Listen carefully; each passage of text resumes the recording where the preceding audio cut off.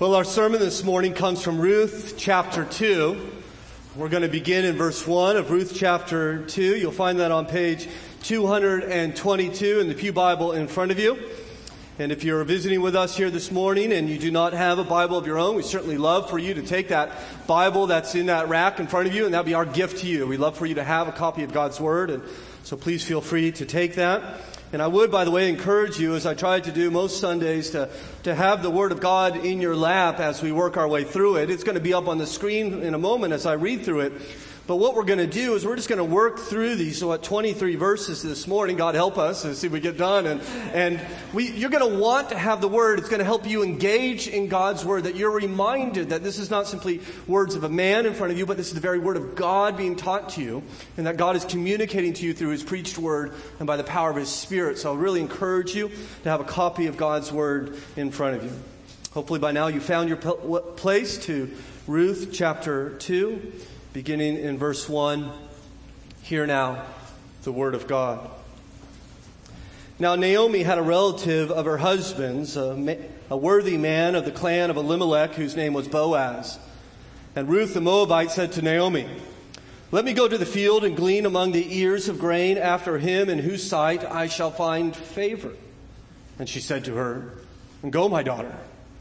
So she set out and went and gleaned in the field after the reapers. And she happened to come to the part of the field belonging to Boaz, who was of the clan of Elimelech. And behold, Boaz came from Bethlehem. And he said to the reapers, "The Lord be with you." And they answered, "The Lord bless you." Then Boaz said to his young man who was in charge of the reapers, "Whose young woman is this?" And the servant who was in charge of the reapers answered, "She is the young Moabite woman who came back with Naomi from the country of Moab. She said, 'Please let me glean and gather among the sheaves after the reapers.' So she came, and she has continued from early morning until now, except for a short rest." Then Boaz said to Ruth, "Now listen, my daughter. Do not go and glean in another field or leave this one, but keep close to my young women. Let your eyes be on the field that they are reaping, and go after them. Have I not charged the young men not to touch you? And when you are thirsty, go to the vessels and drink what the young men have drawn." And then she fell on her face, bowing to the ground, and said to him, "Why have I found favor in your eyes, that you should take notice of me, since I am a foreigner?" But Boaz answered her, "All that you have done for your mother-in-law since the death of your husband has been fully told to me. And how you left your father and mother and your native land and came to a people that you did not know before. The Lord repay you for what you have done, and a full reward be given to you by the Lord, the God of Israel, under whose wings you have come to take refuge." And then she said, "I have found favor in your eyes, my Lord, for you have comforted me and spoken kindly to your servant, though I am not one of your servants." And at mealtime, Boaz said to her, "Come here and eat some of the bread and dip your morsel in the wine." So she sat beside the reapers, and he passed to her roasted grain, and she ate until she was satisfied, and she had some left over. When she rose to glean, Boaz instructed his young men, saying, "Let her glean even among the sheaves, and do not reproach her. And also pull out some from the bundles for her, and leave it for her to glean, and do not rebuke her." So she gathered in the field until evening. Then she beat out what she had gleaned, and it was about an ephah of barley. And she took it up and went into the city. Her mother-in-law saw what she had gleaned. She also brought out and gave her what food she had left over after being satisfied. And her mother-in-law said, "Where did you glean today? And where have you worked? Blessed be the man who took notice of you." So she told her mother-in-law with whom she had worked, and said, "The man's name with whom I work today is Boaz." And Naomi said to her daughter-in-law, "May he be blessed by the Lord, whose kindness has not forsaken the living or the dead." Naomi also said to her, "The man is a close relative of ours, one of our redeemers." And Ruth the Moabite said, "Beside, he said to me, 'You shall keep close to my young men until they have finished all my harvest.'" And Naomi said to Ruth, her daughter-in-law, "It is good, my daughter, that you go out with his young women, lest in another field you be assaulted." So she kept close to the young women of Boaz, gleaning until the end of the barley and wheat harvests. And she lived with her mother-in-law. Father, we thank you for your word in which you have given to us to consider this morning. We believe it is your revelation to us, that you want to speak to us, teach us, show us who you are and how you work. And so we ask, Father, in your kindness and grace, will you please give us ears to hear and a heart to rejoice in the truth that is before us, that we might know it and apply it to our lives, that we might leave this place more in love with your Son and our Lord, that we may follow him more faithfully. We pray that you would minister to those who need you to minister to them, Father, those in need, sorrow, hardship, and difficulty, that you, by your Spirit and your word, would come and teach them truth, that their heads may be lifted, that they may know that there is a God in this world who loves and cares for all who trust in Christ. And we ask all these things in Jesus' name. Amen. In the book Mystery on the Desert, Maria Reich writes of a strange series of hills and valleys that were made by ancient Peruvians. It's unusual for these ancient civilizations to make these massive structures, these massive hills. But what's even more so is that the hills were seemingly random. A hill would go 100 yards and just stop, or maybe another one would go and it would abruptly turn to the left or to the right. There were hills everywhere in this part of the country with no seeming pattern whatsoever. And so many over time were aware of them for centuries. Many had speculated to the reason for the construction of these hills. Some suggested it was an irrigation system. Others speculated that it was some boundary markers for an ancient unknown religion. No one really knew. That is until 1939. And the mystery was solved by Dr. Paul Kasak of the Long Island University by simply flying over the hills and observing them from above. And these seemingly random hills and valleys were not random at all. He actually discovered that the lines that these hills made actually form these enormous drawings of birds and turtles and other animals. That's strange. Can you imagine making artwork which you can only appreciate if you're not on the earth? Right? If you're up above it. So, artwork that you can't even see and enjoy. It almost sounds like something they do out in California, right? They make this. They can't appreciate it until you get a higher perspective. Well, I think when we think about that, is that not what God often does in our lives? That we perhaps are moving down a path a certain ways, and abruptly the path that we're on stops. Not according to our plan or our ambitions. Or maybe it turns to the left or to the right, and we begin to wonder, what is going on here? This is not according to my plan. This is not the life that I was supposed to have. This is not the dreams that I have been pursuing. And we're left wondering why. What is going on here? It makes no sense. Well, I would suggest to you it does make sense if you had a different perspective. If you had a higher perspective. God's perspective. That's why I think the book of Ruth is so helpful.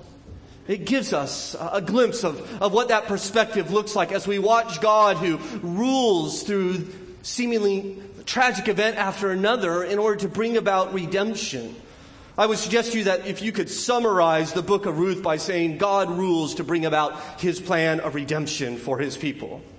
He's ruling. He's sovereign here. And of course, we can learn that from many other books in the Bible, can't we? And we see that in Genesis and Numbers, and it's very clear in the book of Esther how God is ruling. But what makes Ruth exceptional, what makes Ruth unique, is that God will do this exercise his providence without any king or priest or prophet. There's no vision from heaven, no angelic messenger. There's no flashing light or some other miraculous event. It is a story of how God rules behind the scenes in the seemingly ordinary course of life, in seeking after food and perhaps love and a family and a future. And it is a beautiful picture of God's sovereignty, of his providence in the life of these women and their family. In fact, by the time I hope I finish chapter 2, you're going to be amazed at how God is working through this family's life. And perhaps there are some who would say, wow, Ruth and Naomi sure were lucky. Wow, that was certainly an amazing coincidence, after coincidence, in fact. Well, I will not be one of those who will suggest such things. I don't think, by the way, that there is any luck. I think that there are no coincidences and that nothing happens by accident. I believe all things happen by appointment. As God, our sovereign ruler of the universe, orchestrates their lives, and indeed I trust He does ours as well. And so I invite you this morning to watch God rule. Watch His invisible hand work as He cares for His people. In order to do so, it will be helpful for us to remember where we were last week when we considered Ruth chapter 1.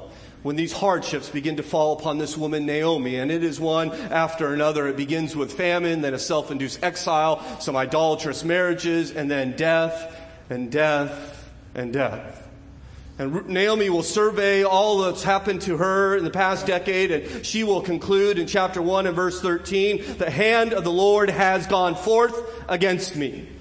God is against me, she suggests. Which teaches us one thing, that Naomi believes in the sovereignty of God, doesn't she? She is going to affirm that God rules, that God is providentially ruling even over her own life. She affirms this and believes this, and I believe rightly so. But what she forgets is God's goodness.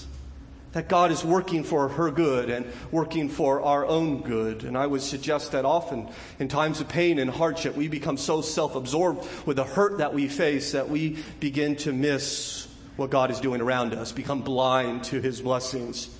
Certainly Naomi was. She was blind to them. Chief among them was this woman standing at her side named Ruth, who gave this wonderful speech in chapter 1 saying, I'm going with you. Your people are going to be my people. Your God's going to be my God. Where you're buried, I'm going to be buried. May God curse me if I break this vow to you. And she makes this wonderful pledge, this wonderful provision of God for Naomi through Ruth. But Naomi doesn't see it. She says in verse 21 of chapter 1, I went away full and the Lord has brought me back empty. And so she would affirm that God is in control, but she's cranky about it. She's like a Presbyterian, right? The frozen chosen, right? But Ruth, she's a Baptist. She would affirm the sovereignty of God in all things and find great delights in it, as she is not blind like Naomi. And so we end in chapter 1, and really chapter 1 ends with kind of a cliffhanger. In fact, I mentioned last week that the struggle I'm having actually in writing these sermons is that Ruth does two things. One, it teaches us these wonderful truths. And then two, it's this incredible story. And I'm trying the best I can to actually teach the truths, but not lose the story. And so we end chapter 1 with actually two cliffhangers. We end, one cliffhanger is what about the story? And the question is, will they find food? They left Bethlehem because they were hungry. They returned to Bethlehem because they were hungry and now empty. But there's a theological cliffhanger that chapter 1 presents. It affirms the sovereignty of God, but it asks the question, well, what about His goodness? Is He good? And we will find chapter 2 is going to answer both those questions. In fact, God's goodness is going to be so clear and obvious that even Naomi cannot miss it. We see even a hint of it in verse 1 of chapter 2. Now, Naomi had a relative of her husband, a worthy man of the clan of Elimelech, whose name was Boaz. Now, we may not know it yet, but he's Prince Charming in this fairy tale, right? He will be the knight in shining armor who will come to the rescue. And he's just introduced to us here. In fact, he's not even part of the story. So the narrator says, by the way, as you read this story, realize there's a man out there named Boaz. And so he begins there in verse 2 with the odd couple, if you will, Ruth and Naomi. And as we look at this text before us, we're going to see how it is that God cares for us providentially. How does God work? How does God rule to provide for His people? I would suggest to you that there are at least 4 truths that we can learn how God cares for us. The first being that God cares for us through diligent labor. We ended the chapter 1, with the return of the barley feast. You see that at the end of verse 22 of chapter 1? And they came to Bethlehem at the beginning of the barley harvest. And so the harvest is there, and we know that they need to eat. And so here we are. Ruth is going to take initiative in order to meet this incredible pressing need of food, as we see in verse 2 of chapter 2. And Ruth the Moabite said to Naomi, let me go to the field and glean among the ears of grain after him in whose sight I shall find favor. And so she says, I'm going to go out and provide for us. I hope to go out and glean. Now, in this day, the harvesters would walk, and in their left hand, they would grab some stalks, and they would cut off the heads of those stalks and have the grain, and they would grab another bundle and keep doing that until their hand was full, and then they would tie that up or leave that behind for other people to tie. And anything that would fall out, anything that would be left over, the laws of Israel allowed for the poor to follow behind them and to collect what fell down, to collect the leftovers. In fact, we see this repeated a number of times in God's law. One place would be Leviticus 19. When you reap the harvest of your land, you shall not reap your field right up to the edge, neither shall you gather the gleanings after your harvest. You shall leave them for the poor, the widow, and the alien. It's interesting because Ruth is all three. A poor, alien, widow. This was in Israel's day the welfare provision, if you will. Probably better understood as a workfare. What I read, it was very competitive, that there would be many gleaners out there that you would actually have to fight over the scraps. And so it was a difficult job, a competitive job. And out Ruth goes, as we see in verse 3. So she set out and went and gleaned in the field after the reapers. And she goes to do this work. She hopes to find a field in which she can find a man who will give her favor. I don't know if you noticed that in verse 2. She says her hope is to glean after him in whose sight I shall find favor. It's interesting because the law offered this to everyone in Israel. This was their right by law to do so. But you do remember, as we considered last week, this is the time of the judges. And as we saw, there was no king in the land, and every man did what was right in his own eyes. I trust there were many people who thought it was right not to allow gleaners into their field.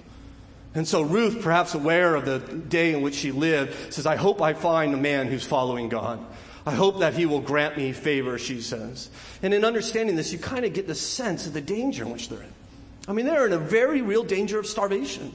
That Ruth and Naomi really don't have anything. And Ruth is hoping that she might find some place where she can find perhaps a meal for the evening. In fact, the danger is just not starvation, but there is also a physical danger. As you could imagine, the danger of a woman alone in a field filled with harvesters. Again, this is the time of Judges, and if you study that book, you will actually see a prominent event in that book of sexual assault by an entire city. It is an incredibly dangerous time to live. It's incredibly dangerous for Ruth to go out. In fact, Naomi was aware of it. If you look in verse 22, and Naomi said to Ruth, her daughter-in-law, it is good, my daughter, that you go out with this young woman, lest in another field you be assaulted. You add the fact that, by the way, she's a Moabite, which is highlighted in verse 2, that Ruth the Moab, she has no family or clan to protect her. Her people are even known to be, the women especially, sexually immoral. And there she is out in the field trying to find food for her and Naomi. In fact, you think about the danger she faced both through starvation and the physical assault danger. It serves to underscore, I think, how strange it was that Naomi didn't go with her. You notice that? It's just Ruth going off by herself. I would think two gleaners would have a better chance than one to find food. And in fact, even if Naomi was unable to glean, she can at least be there. I think she would provide a sense of security for Ruth, another eyes, another witness. I think we're perhaps left wondering if her bitterness, her despair, has left her unwilling to contribute. I wonder if she's thinking, why even bother? God's against me, why even try? And there she is, sits in her bitterness. In fact, her short reply there in verse 2 leads me to conclude this, as she said to her, go, my daughter, just go. And there she stays. Now, whether this is the case for Naomi or not, I think you probably, in your experience, your life experience, you've known people who struggle with despondency and despair. And often it leads to this inactivity, doesn't it? Which is probably the worst thing that they can do. To think, why even try? God's against me. And this inactivity only serves to make their situation worse, which then again feeds their desire to do nothing. And I think perhaps the best thing to do in the midst of sadness and depression is actually to be active, especially in serving others as you take your eyes off your own pain and hurt and begin to contribute to other people's lives. But Naomi's not there yet, is she?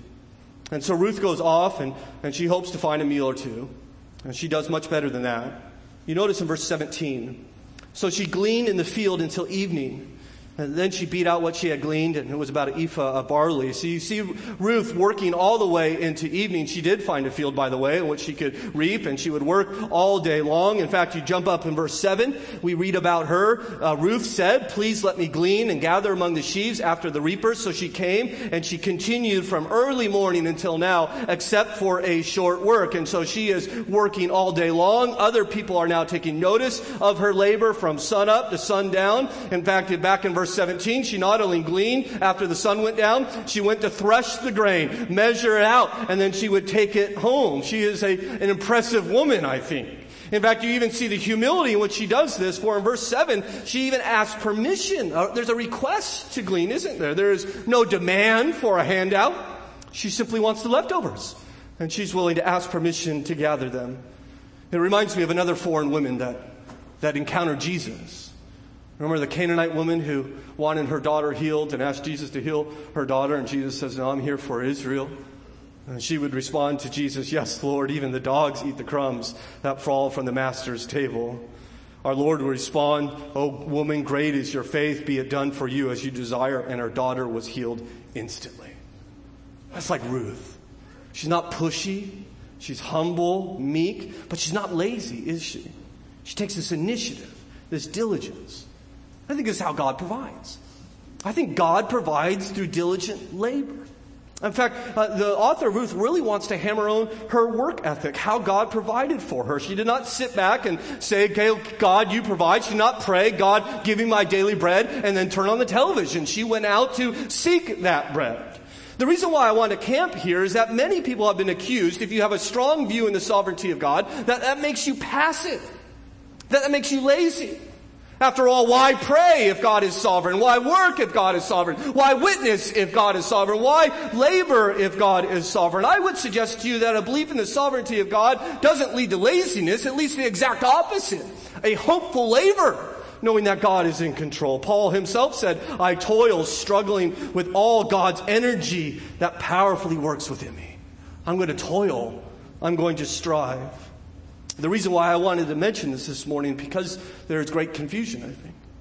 Perhaps you've heard a story that preachers like to tell of a man who wanted greater victory over sin. He wanted greater obedience. And his preacher said, "Well, you must let God do that for you." And so he went home and he cut out 6 letters out of wood, LETGOD, let God, and nailed them to his wall as a reminder that he needs to let God do this work in his life. And he went off to work and returned home that evening, and the D had fallen off, and there it read, "Let go." And so he concluded, I don't know if this is where he gets all his theology, but he concluded that in order to let God, I must let go. Cease to struggle and to strive, just rest in Jesus. I would humbly suggest to you that theology is nonsense. It's not true.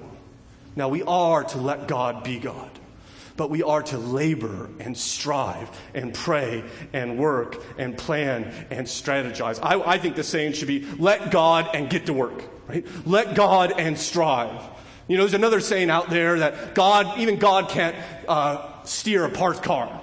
That's kind of dumb too, but I like it much better than let God and let go, right? We have to work. We have to labor. Paul says, I'm going to labor. I'm going to strive. Ruth says, I'm going out, and God will provide through my work. We want to reach the lost as a church. We want to raise godly children. We want to restore our marriages. We want to see God's abundant provision. We must work. We must discipline ourselves. We must go to the Lord, and we must strive for godliness and Christ-likeness in our life through the strength in which God provides. God cares for us through diligent labor. But that's not all how God cares for us. He secondly cares for us through godly people. If you look back in verse 4, as we kind of pick up the story there at the beginning after considering Ruth's labor, we are introduced once again to this man named Boaz as we read, and behold, Boaz came from Bethlehem. Now, we already heard about Boaz in verse 1. We heard a couple things about him. Number one, that he's a relative of Naomi's husband, her deceased husband. He's from the same clan that Elimelech is from, which means that he's going to have some responsibility to care for other people within that clan, which Naomi by marriage is now in. We also saw in verse 1 that he is a worthy man. Now, some think that's a reference to his wealth, and maybe your translation explains he was a wealthy man in verse 1. Most are going to suggest that's a reference to his social standing, that he was a man of good reputation. He's a man of character. And I think we see that character in verse 4 in how he greets his employees. And he said to his reapers, May the Lord be with you. The Lord be with you. And they answered to him, the Lord bless you. And so he shows up at work to check over his laborers. And the first thing he says, may God bless you. In fact, even more than that, he says, may you sense God's presence today as he blesses you. And can you imagine working for a company like that?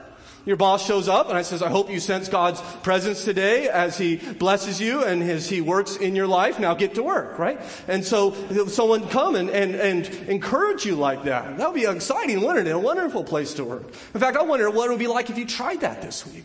You just show up at work and start saying to people that work next to you, hey, may you sense God's presence today. May God be with you today. May God bless you today. Imagine the reactions you would get. I'm sure some people would say, well, you can't say that. Right? God doesn't work here. You're not allowed to say those things. Others may tear up. I can't believe you just said that to me. I may open up, sharing what's going on in their life. Others probably would turn and run from you. Right? How exciting that would be. If you have no idea what kind of reaction you have, you should try that this week and just start saying, may God be with you. May God's blessing be known to you. In fact, I'll try it at my work this week and you try it at your work this week and we'll see how it goes. It's going to be exciting and wonderful for us. And here he is. He says, God be bless you. And we learn something about Boaz here. You see, the author's not pausing to tell us this very mundane reality, how this man greets his employees for no reason. He wants us to understand a little bit something about who Boaz is, that he truly means this. He didn't leave God at home. He brought God with him to work. He means this greetings, and evidently his employees know that he means it because they respond back to him, the Lord bless you. And by the way, God is about to bless him because he's about to lay eyes on this young woman out in his field, as we see in verse 5. Then Boaz said to his young man who was in charge of the reapers, whose young woman is this? Right? That's Hebrew for check her out. Right? It's like, whoa. In fact, it's interesting because he does not say, who is that? Right? You see that? He says, whose is that? Who does she belong to? Who's her family? Who's her clan? And you see what the author is doing is he's driving home this point. She doesn't have a clan. She doesn't have a family. She's nobody's. In fact, this is exactly how his foreman will respond in verse 6. And the servant who was in charge of the reapers answered, she's the young Moabite woman who came back with Naomi from the country of Moab. She's nobody. She's a Moabite. She's here. She's an alien. She has no one.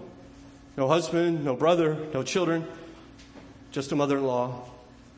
And in fact, he goes on and explains that he has been impressed with her. She may belong to no one, but she has worked like a dog, as we've already seen in verse 7. She said, please let me glean and gather among the sheaves after the reapers. So she came and she continued from early morning until now, except for a short rest. She has worked all day long. Now, evidently, Boaz knows exactly who she was. He has heard about her, how she has abandoned her people for his people, her God for his God, and now she is in his field. And so he decides, I'm going to go talk to her. Which would have been a massive surprise in this day. From what I understand, a landowner going to talk to a Moabite sojourner.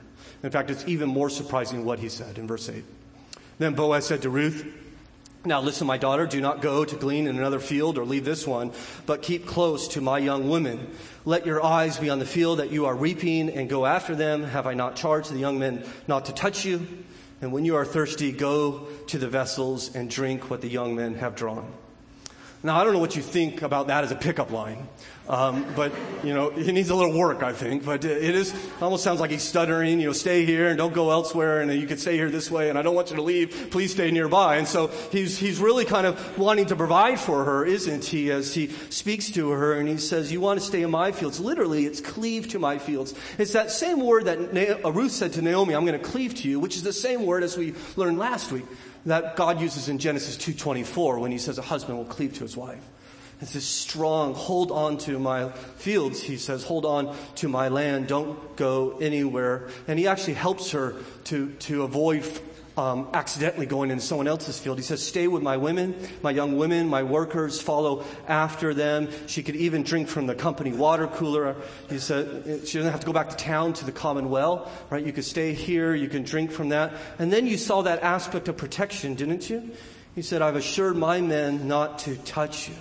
There'll be no such assault on my fields. My workers will not do such things. And he provides for her abundantly. And can you imagine what's going on in her mind? This woman who hasn't had any blessings since she's been back to Bethlehem. In fact, life has been hard up to this point. Perhaps this is the first pleasant conversation she has. She watches the landowner approach her, and you wonder what's going on in her mind. Well, we see what's going on in her mind after he speaks to her. For in verse 10 we read, and then she fell on her face, bowing to the ground, and said to him, why have I found such favor in your eyes that you should take notice of me, since I am a foreigner? She's overwhelmed, isn't she? And she falls to the ground. She will go down on her knees, and she'll put her forehead on the ground near his feet, most likely, in this sign that she is overwhelmed with the grace in which she has been given. She strikes me as how different many people are in our day. Those who are in need often feel like they deserve what they receive, and they're upset if they don't get the handout. But not so for Ruth. She is incredibly humbled by this man's provision and by his generosity. She says, I'm unworthy. She's humbled by grace. Grace makes her more humbled. God designs for grace not to fill us with pride, but to humble us. And certainly Ruth experiences this. And from this posture, she expressed this disbelief. Why? Why are you doing this? Why have you given me favor? Remember, that's the same word in verse 2. She went out to look for a man who would give her favor. She's found him, and she wonders why. He responds in verse 11. But Boaz answered her, all that you have done for your mother-in-law since the death of your husband has been fully told to me, and how you left your father and mother and your native land and came to a people that you did not know. The Lord repay you for what you have done, and a full reward be given to you by the Lord, the God of Israel, under whose wings you have come to take refuge. He says to her, Ruth, I know what you've done. I know how you've sacrificed everything. I know how you made this commitment to Naomi and even to our God. And I don't know if you noticed this by now, but Boaz, this is a solid guy. This is a man of God. I don't know why we don't hear more about Boaz, because from the very first time we see him to the very last time we see him, it is about God, it's about God, and here he is approaching her and saying, God rewards you, God repay you, and he's commending to her God and pointing out to her God. And I don't know if some of you men feel a little convicted, but this man is all about God. And in fact, I think, I don't want to spoil the story, but they're gonna get together. They're gonna get married, if you don't know this by now. And so there may be some dating advice here. If I could just stop here for a moment. Welcome, college students. It's good to see you. Listen, if there's a person you're interested in, and it is not evident that God is in their life and through their life, and they are walking with God, you ought to lace up your shoes and run. And it should be evident, by the way, pretty much from the first conversation you have with them, or at least the first day you spend with them. God should be evident in a prayer or some reference to the ministry in church or what God has been teaching them. I can't tell you how many times, how much hurt has taken place in people's lives for the rest of their life because they would end up marrying a person who does not share their love for Christ. Here's a man who loves God. He is a man who Ruth would do well to find as her husband. He says this prayer for her, may the Lord take care of you. In fact, he tells her why, doesn't he? May God reward you because of the good things you've done? Yeah, certainly. But you notice that last part in verse 12. He says, under whose wings you have come to take refuge. May God reward you. May God care for you because you have taken refuge under his wings. That's where she has sought to flee to. And God's mercy comes upon anyone who seeks it.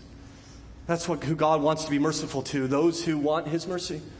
And Jesus himself would approach Jerusalem and say, oh, Jerusalem, how I long to gather you together as a hen gathers her chicks. But you were not willing. You didn't want my mercy. See, God gives Ruth mercy because she wants it. That's it. She seeks it. She longs for it. We ought to stop trusting in our own work, shouldn't we? fall on our face and be astonished by grace as we seek our refuge in our God. We see how God's going to care for her. So Boaz prays, full reward, repayment, care for her. How's God going to do this? Well, he's going to do it through godly people like Boaz. I don't know if Boaz knows he's the answer to his own prayer, but God will use Boaz's wings, figuratively and literally in chapter 3, to actually care for her. In fact, you see her response as he says these things to her. Verse 13, then she said, I have found favor in your eyes, my Lord, for you have comforted me and spoken kindly to your servant, though I am not one of your servants. She says, I can't believe you're saying these things to me. You have spoken to my soul. You have ministered to my heart. It seems that at this point she gets up and she goes back to her gleaning work, and then comes lunchtime. And the scene kind of shifts here in verse 14 as we see, and at mealtime Boaz said to her, come here and eat some of the bread and dip your morsels in the wine. So this is their first date, isn't it? Right? This is a romantic meal over some roasted grain. Right? This is the Outback back then, right? They are Outback, and they are, it was a group date, so that's good, that's wise, I think. All his workers are there. And Boaz seems to be waiting for this moment. I trust she didn't join the workers for lunch, but she was probably off to the side. Maybe she didn't have any lunch. She's certainly very impoverished. And he approached her and says, why don't you come over here and sit with us? In fact, why don't I serve you some of my grain, and I'm going to give you some of my food. And perhaps he kneels down and brushes some roasted kernels into her lap. And I like to think their eyes must have met, right? And there's a little bit of blushing going on, and everybody else is watching thinking, give me a break. This is getting ridiculous. Maybe we should leave you guys alone. And there they are, just he's ministering to him. And I don't know if you see it, but I see the gospel everywhere here. You don't see the gospel, how the Lord of the harvest invites the impoverished, the needy, the foreigner to his table. And not only to his table, but he rises that he might serve. Is this not a picture of what Christ would do for us? In fact, he not only serves her, but evidently, according to verse 14, she is chowing down, as you see. And she ate until she was satisfied. And she had some left over, right? She asked for a doggy bag.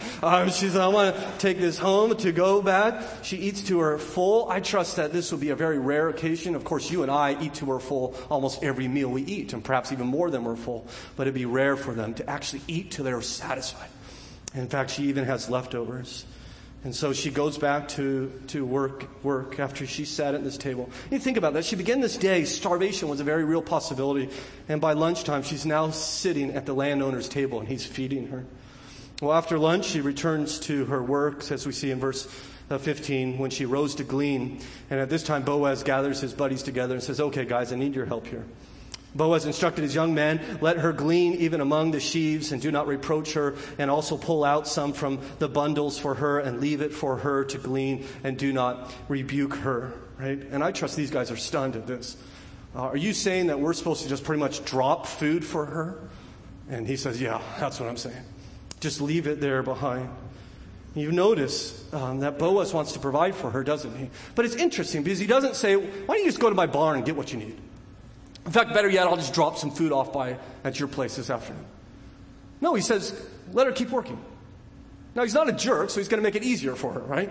Leave some behind. I wonder if he's considering what kind of woman this is. Will she continue to labor? Will she continue to work? And we see in him this incredible compassion, that Boaz has this compassion for the poor. And I think because God has compassion for the poor. His concern and compassion that God has, we too are to have on those who are in need. Jesus would come to a crowd, and when he saw the crowds, he had compassion on them because they were like sheep without a shepherd. Paul writes, clothe yourself with compassion. I wonder, Christian, how are you showing compassion? To whom are you showing it to? How do you reflect the nature of the God of whom you worship? One way to show compassion is to welcome outsiders, even within our church service as visitors come. To not just look for your friends, but to look for those who are out of place. We don't know what brought them. Perhaps they're invited from a friend new to the area looking for a church, or maybe there's some great need and they need someone to talk to. You and I should have eyes for them. By the way, what I hear from visitors is that we are very good at this. But please continue, Hamilton Baptist Church. Look for visitors. Sometimes God will bring needs in front of you. Sometimes he will present them from you. And you should be like Boaz, and even willing to sacrifice to meet that need. He's paying for this out of his own pocket, that you would be a blessing to others. We should especially be people who care for the poor and the widow and the alien. We saw this not only taught in the Old Testament, we see it practiced in the New Testament. It's the reason that the church has deacons. There's a list of widows in the church at Ephesus. James says pure religion is to look after orphans. We should be giving ourselves to this ministry. We should have eyes for opportunities in our community. I'm so thankful for the work that you all do with Tree of Life, and not only volunteering there, but contributing food. And some of you working at First Choice Women's Center as you minister to women in terribly difficult needs. The men's ministry who just fed a meal to the disabled in Loudoun County, and a group of men who are mowing a disabled man's lawn every other week throughout this summer. The school supplies that you're putting out there for the impoverished children. I don't know if you know, last year 12 elementary students in Hamilton were fed every weekend because of Hamilton Baptist Church, and we could go on, and I don't know what you're doing personally. But let's continue to do this, and let's do this even more, because we as a church need to represent who God is. In fact, I think the more mature we get, the more we should give, shouldn't we? I would suggest, by the way, that if you think of it, maybe even write yourself a note, that you pray for our budget team that's going to meet this week. This incredibly important document for our next fiscal year. I pray that they would be inspired to be a church that sends money out of this building into our communities. And pray that we would be a people like this. The Bible says, "For the Lord your God is the God of gods and the Lord of lords, who defends the cause of the fatherless, the widow, and loves the alien, giving food and clothing." We should represent this God. We should be like him. Well, you see in verse 17, Ruth is done with her labor, so she gleaned in the fields till evening. Then she beat out what she had gleaned, and it was about an ephah of barley. It's about 25 pounds. Probably enough for 2 women to feed on for a week. We know that Ruth is tough because she strapped it to her back, according to verse 18, and she took it up and went into the city. She carried that 25 pounds back to Naomi, who was very surprised, as we see in verse 18. Her mother-in-law saw what she had gleaned. I don't know if you can see Naomi's face in your mind's eye, sitting there wallowing in her bitterness all day long. And here comes Ruth, and she drops down a sack of 25 pounds of food. And not just a sack of food, she actually whips out her leftovers from the outback and gives it to her. As we see there at the end of verse 18, she also brought out and gave her food that she had left over after being satisfied. Naomi, of course, is amazed at this, wanting to know what happened. As we see in verse 19, her mother-in-law said to her, "Where did you glean today? And where have you worked? How did you get all this?" Well, the answer, we've already considered them. 1, through her diligent labor. 2, through a godly individual named Boaz. And then 3, I would like to suggest to you quickly that we do so through what the world might call chance events. We see this in verse 3. And we've already looked at it, but just notice this little phrase. So she set out and went and gleaned in the field after the reapers, and she happened to come to the part of the field belonging to Boaz. She just happened to, as luck would have it, we might say, or what a coincidence, that she would end up there, literally, as she chanced in the Hebrew. That's how she ended up there. Of course, we know how she really ended up there. It was God who guided her. In fact, Naomi's understanding the sovereignty of God is going to serve her well in verse 20 when she says, "May he be blessed by the Lord, whose kindness has not forsaken the living and the dead." God has blessed us. His kindness is upon us, that God guided her to that field. What's interesting is he didn't do it through some sense of inner peace or some angelic vision or some voice from heaven that says, "Turn left and go through the gate." Right? She just perhaps got up that morning, prayed, and God directed her steps. God continues to do this in our life. Continues to bring around divine appointments, even though it's not even seen to us. In fact, we see another in verse 4 when it says, "And behold, Boaz came from Bethlehem." Right? It just happened. She just happened to end up in Boaz's field, and Boaz just happened to show up on that day. Even the author wants to highlight that and saying, "Behold, Boaz showed up," right? Check it out. Boaz is there. And all these things are just happening together for it all to work out. It's almost like one of those romantic movies that your wife makes you watch. And you have all these events just fitting together perfectly, and this happens, and then this happens, and the teddy bear's left on the tower, and everything's just kind of working all together, and you're thinking, "Oh, come on, give me a break." Right? And you turn to your wife to mock the movie together, and then she's just there bawling. "I can't believe this is happening." And you think, this is absurd, this never happens. Well, evidently, according to the book of Ruth, it's happening. I don't know, it's the first chick book or whatever's going on, but God is working this together. God is sovereign, isn't he? He's planning this. He is bringing this about. I wonder if there's any examples in your life that you look at where you are today and think, "God, I never thought I'd be here." How did I end up at this place? I think about my own life. In fact, what I'm doing this very moment. This is never my plan. The fact that I went to college and I just happened to study speech, I think was a work of God. And then I went to graduate school to study international security at Duke University. And I just happened to end up there at Duke. And I just happened to end up in a church there, Crescent Baptist Church, that just happened to be looking for a youth director. And I just happened to be dirt poor. And so I just happened to take that job. And I just happened, after I graduated Duke, not to be able to pass a lie detector test, even though I took one 5 times. And I just happened to be next to a seminary 20 miles away. And I just happened here this morning to be preaching to you. And every time I step into this pulpit, I am reminded as I pray before I go, my God is sovereign. My God is in control. My God rules. He is the God of the universe, and his hand rests upon me and upon you and does so for your good. As we lastly consider, God cares for you abundantly. Abundantly. And we see this in her provision, don't we? How much she has received. Naomi recognizes it. As Ruth returns home with a lot of food and much to talk about, so we pick up the story in verse 19. And her mother-in-law said to her, "Where did you glean today? And where have you worked?" Right? She's excited. "Blessed be the man who took notice of you." Right? And he will be blessed. Trust me. We'll see that in chapter 3. Right? But she says, "May ye be blessed." And then what's interesting is kind of like each person knows a piece of information that the other person don't. Like the best information hasn't been shared. Because Ruth knows that she's been working in Boaz's field, but she doesn't know who Boaz is. And Naomi knows who Boaz is, but she doesn't know what field she's been working in. And so she wants to know, who is this man who's blessed you? And then Ruth is going to tell her here in verse 19, but the author is going to keep that last piece of information all the way to the end of the sentence. So she told her mother-in-law with whom she had worked and said, "The man's name with whom I work today is Boaz." It's Boaz. And in hearing that, right, little Miss Bitter becomes little Miss Giddy. And she starts bouncing off the walls, as we see in verse 20. And Naomi said to her daughter-in-law, "May he be blessed by the Lord, whose," referring to God's kindness, "has not forsaken the living and the dead." She begins to praise God. You see that Naomi goes from bitterness. She is the one who said in verse 20 of chapter 1, "Do not call me Naomi, call me Mara, for the Almighty has dealt very bitterly with me." From bitterness to now praise. She praises him as she's faced with this food. And this man Boaz, who happens to be a relative, one who may provide for them, as we see in reading on in verse 20, Naomi said to her daughter, "This man is a close relative of ours, one of our redeemers." We'll consider that more next week. But she begins to praise, as one pastor said, her heart catches up with her mind. And she begins to see that God is good. I wonder, perhaps, if you're in hardship today, could it be that in the midst of your sorrow and your bitterness, God is about to bring great provision and care upon you? Well, she not only goes from bitterness to praise, she goes from full to empty. She was the one in chapter 1 who said, "I went away full and the Lord has brought me back empty."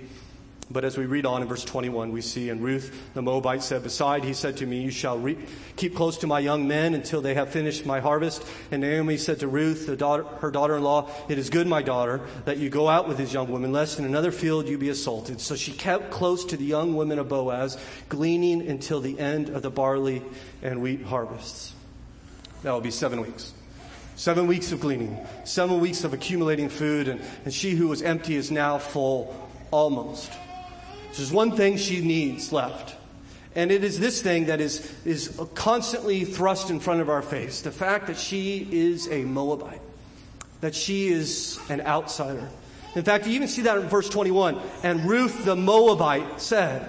We saw in verse 2, "And Ruth the Moabite." We saw that the foreman recognized that she is a Moabite. We even know that Ruth knows she's a Moabite. In verse 10, she says, "Why are you being so kind to me, a foreigner?" In fact, you get to the end of verse 23, at the very end of this chapter, "And she lived with her mother-in-law." And we're left thinking, come on, Boaz, right? What are you waiting for? I mean, there's this tension here. It's almost like a to be continued, because she is not fully provided for yet. He wants to draw attention to that there's more that God will do for her, as we'll consider next week. But what we see here is that God cares abundantly. God stopped the famine. God bound Ruth to Naomi. God sent hardworking Ruth to godly Boaz in order that he might provide for his people. I wonder, have you considered the compassion of God on you lately? His compassion for you comes every day. It is fresh and new every morning. God is good to you. Not to say that every day is easy, that there are no hardship and trouble in your life. Certainly these women experience hardship and trouble, but I would suggest to you that God's compassion is far greater than any difficulty and hardship you might face. In fact, His compassion will be what carries you through your hardship and difficulty. It carries you during it and brings you out in this life or the life to come. In fact, if you were maybe to start making a list of all the things you need, just think about that, all the things you need just for today. I bet you would write down all the things that you need and all the things that God have provided. You would write for quite some time, and maybe even longer than this sermon. Right? God's provision for you is great and bountiful. I think you should take note of the kindness of God in your life. Rehearse them in your mind when anxiety comes. Praise Him for them. Perhaps you're here this morning and you're not a Christian. I do want you to realize that the Bible teaches that all the good things in your life that you enjoy come from God. They're God's blessings to you.